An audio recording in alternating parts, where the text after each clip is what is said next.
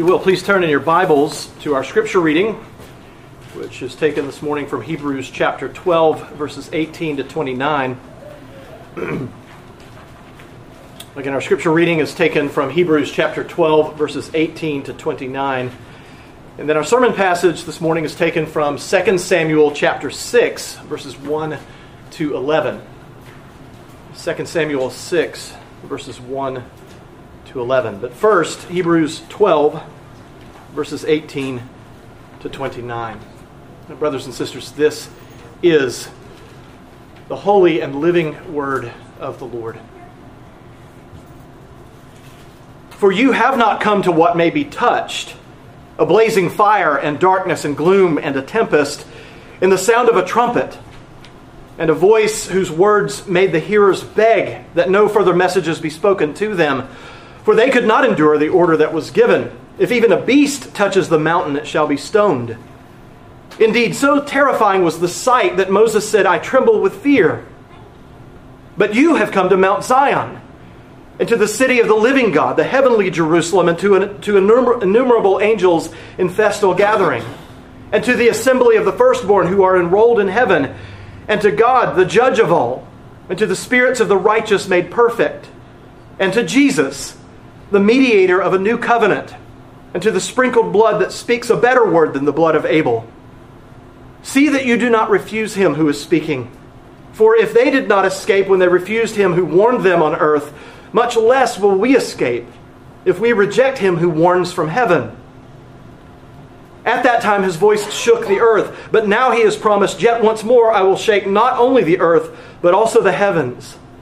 This phrase, yet once more, indicates the removal of all things that are shaken, that is, things that have been made, in order that the things that cannot be shaken may remain. Therefore, let us be grateful for receiving a kingdom that cannot be shaken, and thus let us offer to God acceptable worship with reverence and awe. For our God is a consuming fire.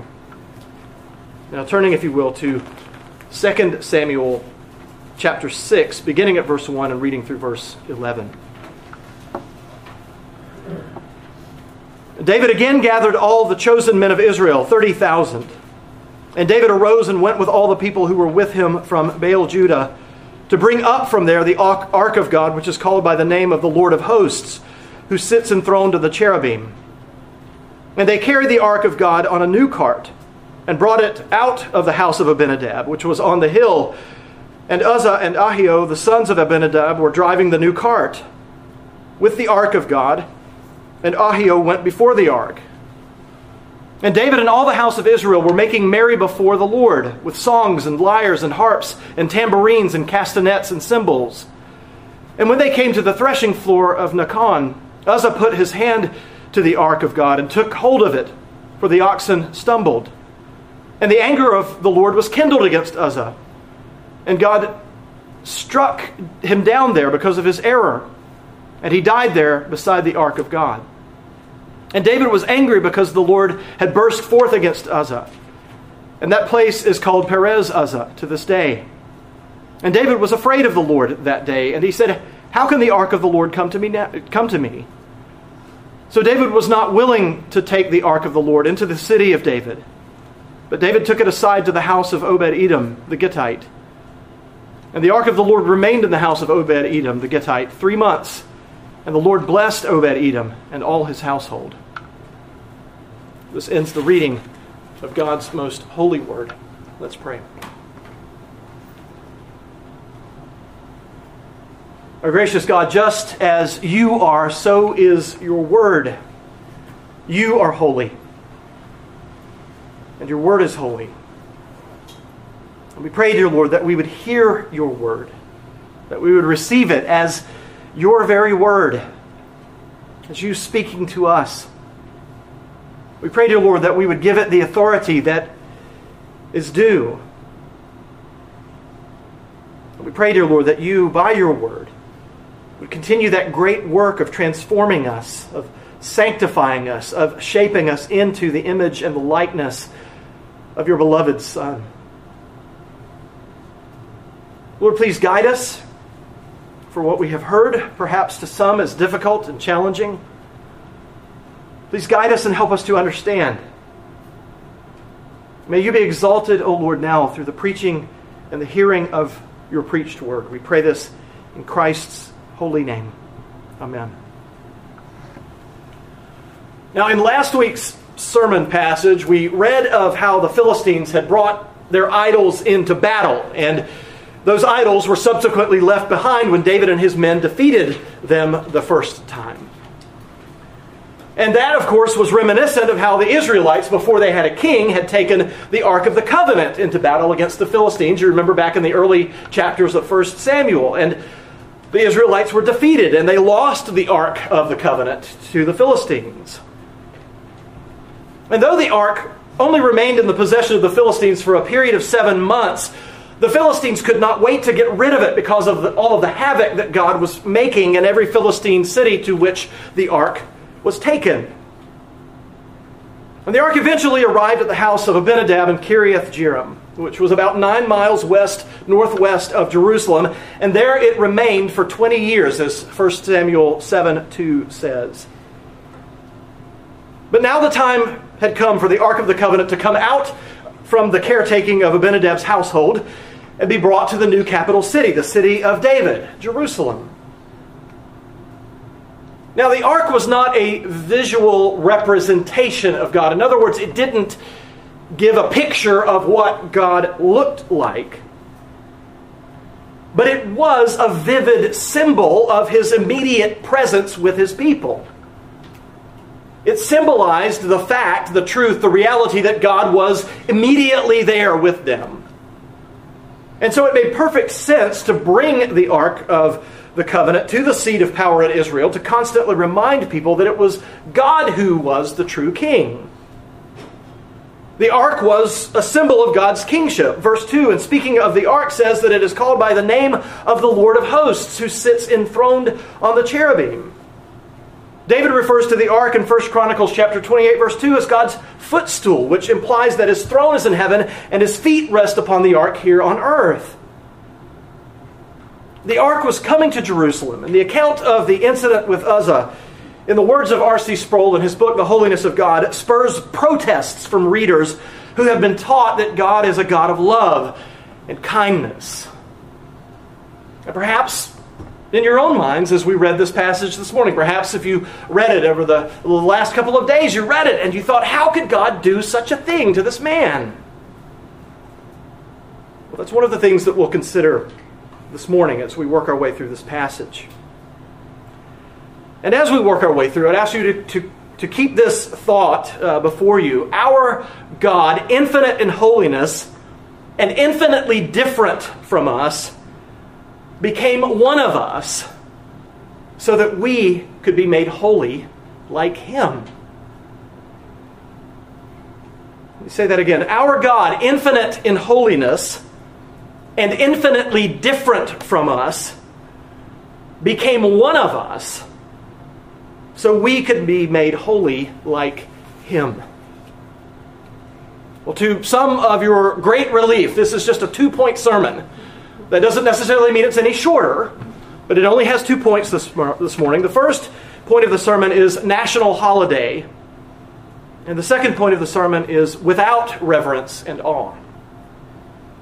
Again, point number 1, national holiday, and point 2, without reverence and awe. So let's look at the first part of the sermon, national holiday. Verses 1 and 2 say that David gathered 30,000 of his chosen men of Israel, and they went up from Baal, Judah, which was another name for Kiriath Jearim, to bring the Ark of God to Jerusalem. Now, this seems like a huge number of people to do what, in reality, only took a few people to do, especially considering the mode of conveyance that they chose to use for the Ark. But remember that Kiriath Jearim was on the border of Judah with the Canaanite lands to the west.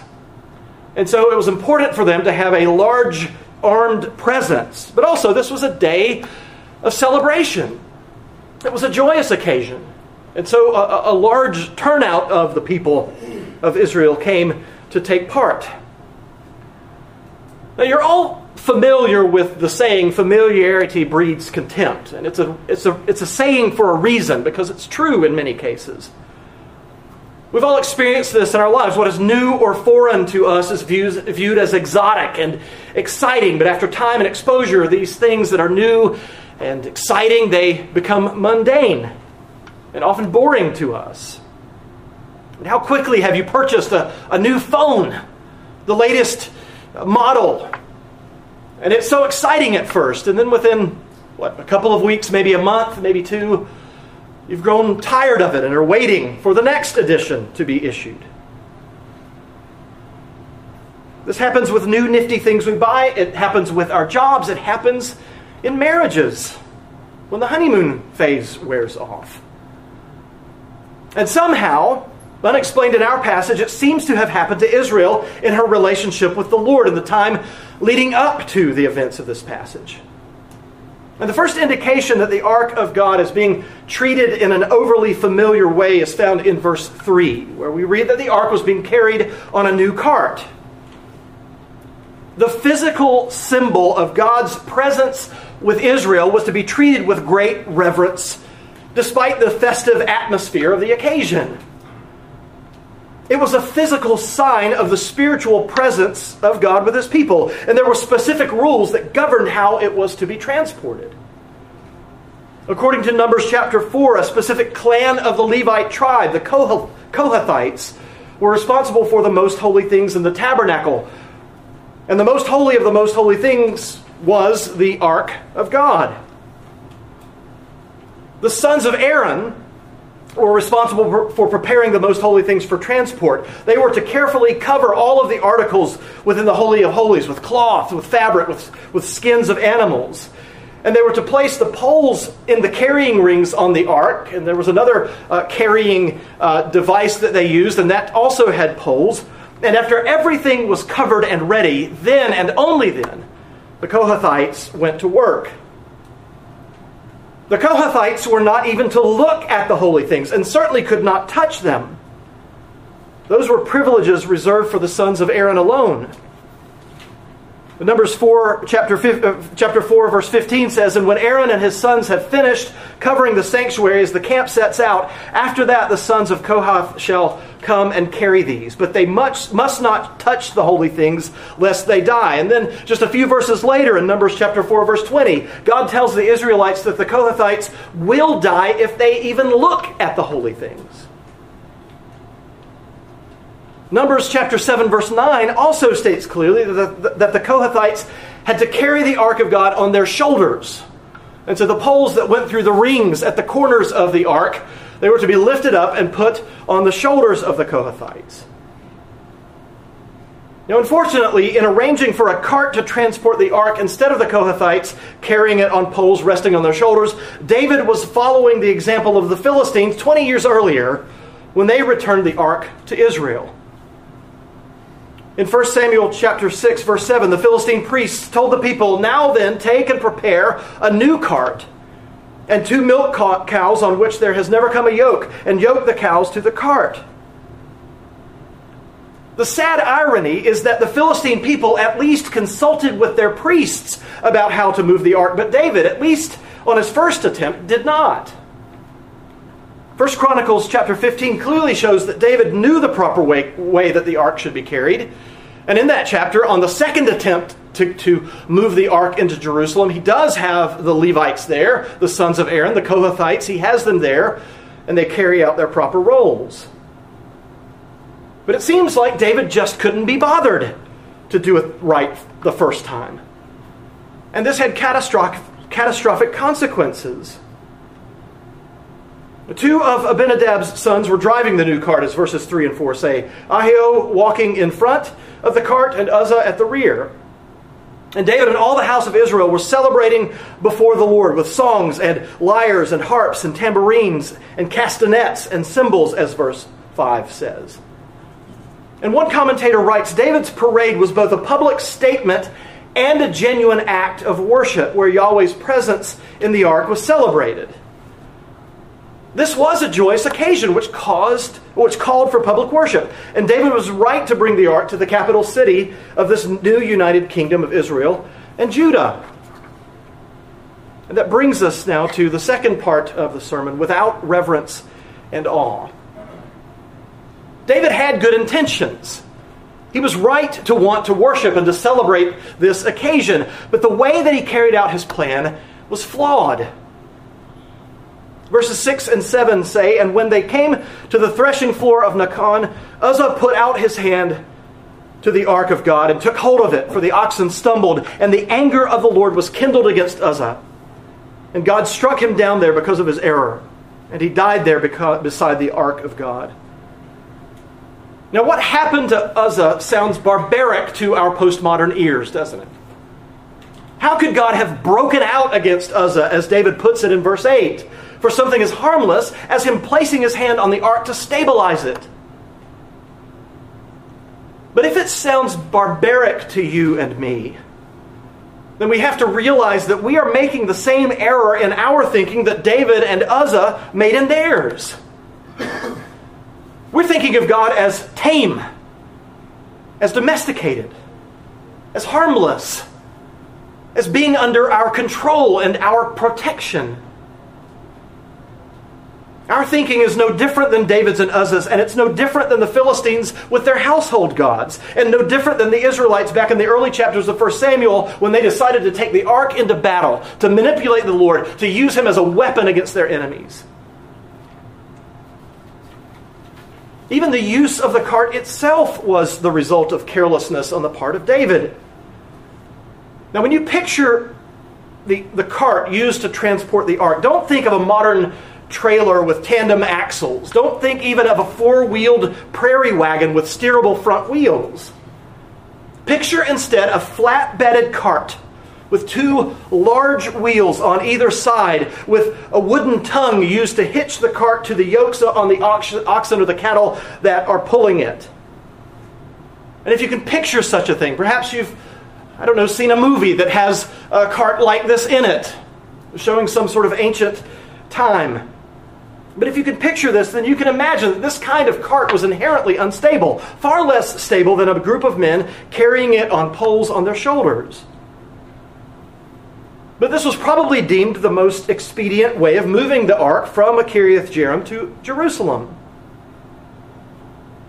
The symbol of God's presence in Israel was to be handled with great care, first and foremost by not being handled at all.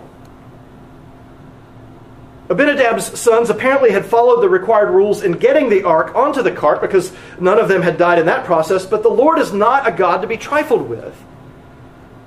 We are commanded in Hebrews chapter 12 to worship him with reverence and awe because he is a consuming fire. And I've wondered if the human author of Hebrews had our passage this morning in his mind as he wrote those words. What was truly a joyful occasion for God's people was lacking in reverence and awe because of the absence of the ark from God's people for the past 20 years. Now this seems counterintuitive, because you would think that the absence of the ark from Israel for 2 decades would have made it seem new and exotic to the people. But I think the people had adopted the Canaanites' household god attitude toward the Lord. They were lacking in a true and proper fear of God because they saw him as manipulable, as controllable, just like the household gods of the Canaanites. They didn't recognize the fact that the God of Israel is a holy God. He is set apart from them, totally different than them, completely spotless and pure, completely without sin or evil. And when we forget God's holiness, we begin to treat him with greater familiarity, with less respect, more like a buddy than an almighty God. To quote Sproul once again, when the Bible calls God holy, it means primarily that God is transcendentally separate. He is so far above and beyond us that he seems almost totally foreign to us. To be holy is to be other, to be different in a special way. David's initial response to Uzzah's death was born out of familiarity with God. Verse 8 says, "And David was angry because the Lord had broken out against Uzzah. And that place is called Perez Uzzah to this day." He broke out. Where do you remember hearing that word before? Last week's sermon. He broke out against the Philistines in a flood that destroyed the Philistines. It was used in the previous passage in chapter 5 when he broke out through the Jebusites in Jerusalem in the stronghold. But here the Lord breaks out against one person in Israel. God's anger, we read in verse 7, was kindled against Uzzah for touching the ark. And David's anger was kindled against God in response. But whose anger was righteous? Now David and we must acknowledge, we are certainly capable of righteous anger. But we also have to recognize that not all human anger is righteous. Probably the vast majority of human anger is not righteous. But God's anger is always righteous because He is always holy. He is perfectly just in all of His ways. He is without sin. He cannot sin. And so David's angry response to God's righteous anger was sinful and indicative of the fact that he was not holding the Lord with proper respect. Now, when our family was on vacation this summer, we visited the Theodore Roosevelt National Park in North Dakota. It's one of those parks that's so far out of the way. It wasn't heavily visited, not heavily traveled. And when we arrived to the park in the evening on the first day we were there, we went to the South Unit. We read that was a really good time to go. You could see the wildlife moving about more because it was cooler that time of day. And as we drove along the road in the park, we came upon a herd of bison off to the left side of the road. And there were numerous cars stopped on both sides of the road watching this magnificent herd of bison, maybe as many as 100, including 15 to 20 calves. And one thing about bison, they go pretty much where they want to go. And so some of them started roaming, coming onto the road, walking between the cars. And so we got to see them up close. But we were not about to get out of the car and pet these animals, these creatures. They were massive. It had been several years since I'd seen a bison up close, and I'd forgotten just how huge they are, but I'd never been in the midst of a herd before. And that is where their real power is on display. You do not want to upset a herd of bison and start a stampede. They will trample everything in their path. And we did not have to teach our children to have a proper respect for the bison in this herd. They just knew intuitively that the bison were not to be messed with. Now, I want to acknowledge very quickly that God is not a beast. He's not an animal. He's not a creature. He is the creator of all creatures. And yet I do think it's proper to make an argument from the lesser, that is, these bison, to the greater, God. If we have an almost innate respect and awe for a creature, powerful though he may be, how much more ought we to have respect and awe and even reverence for the creator of all things? And if we know this, even as children at an intuitive level about a beast, how much more ought we to know it about God himself, who is no beast, but who is Almighty God? Now, David quickly moved beyond his unrighteous anger in verse 8 toward God. And so in verse 9, we read there that David was afraid of the Lord that day, and he asked, "How can the ark of the Lord come to me?" And this again shows the tenderness of David's heart. He was angry. He spoke out against the Lord. But then the Lord corrected him. And I believe here is a picture of repentance for David. It's not clearly listed out, steps of repentance, the things that he did, and yet we can see that there is a change of heart, a change of mind that takes place in David. And as 1 Chronicles 15 makes clear, David set out to follow all of the requirements for transporting the ark after this incident. He gathered together the sons of Aaron, those who were responsible for wrapping the holy things that were in the Holy of Holies. He gathered together the Kohathites, who were responsible for bearing the ark and the other holy things, and they transported the ark the proper way as prescribed by the Lord. But that has more to do with next week's passage. In our passage this morning, in verses 10 and 11, we read that David wasn't willing to take the ark into Jerusalem. He was afraid. He had seen the power of the Lord on display. And so he took it aside to the house of Obed-Edom the Gittite. who must have lived close by the site of the incident. And the ark remained there in the house of Obed-Edom for 3 months, and the Lord blessed Obed-Edom and his household. Brothers and sisters, God is not domesticated. He is not tame. He is not the kind of God of whom you can make an image and put it up on your mantle. But He is good, and He is kind, and He is merciful, and He is our Heavenly Father. Now you and I, we have not come to what may be touched, as Hebrews chapter 12, verse 18 puts it. But as verses 22 to 24 of that same passage say, you have come to Mount Zion and to the city of the living God, the heavenly Jerusalem, and to innumerable angels in festal gathering, and to the assembly of the firstborn who are enrolled in heaven, and to Jesus, the mediator of a new covenant. The ark was the symbol of God's presence. But Jesus is God Himself in the flesh. Jesus, the one upon whose breast the beloved disciple lay his head. The one who invited Thomas to touch with his own hand. But also the one who said, "Woe to you, Jerusalem," the one who cleansed the temple. Jesus welcomes us to come to Him. He invites us to unburden our souls. And He took the great burden of our sin upon Himself on the cross. And yet He is still very God of very God, begotten, not made, of one substance with the Father. Jesus came to us not to make God into our buddy, but so that we might have God as our Father. He came to us not to simply make excuses for our sins, but to make atonement for our sins and to make us holy like Him. He came to make us set apart from the rest of the world, to be pure in heart. And as Hebrews chapter 12 verse 28 says, we have received a kingdom that cannot be shaken. We ought to be grateful and to offer to God acceptable worship with reverence and awe, for God is a consuming fire. He will purify with fire His people. He will refine us. And He will punish those with fire who hate Him.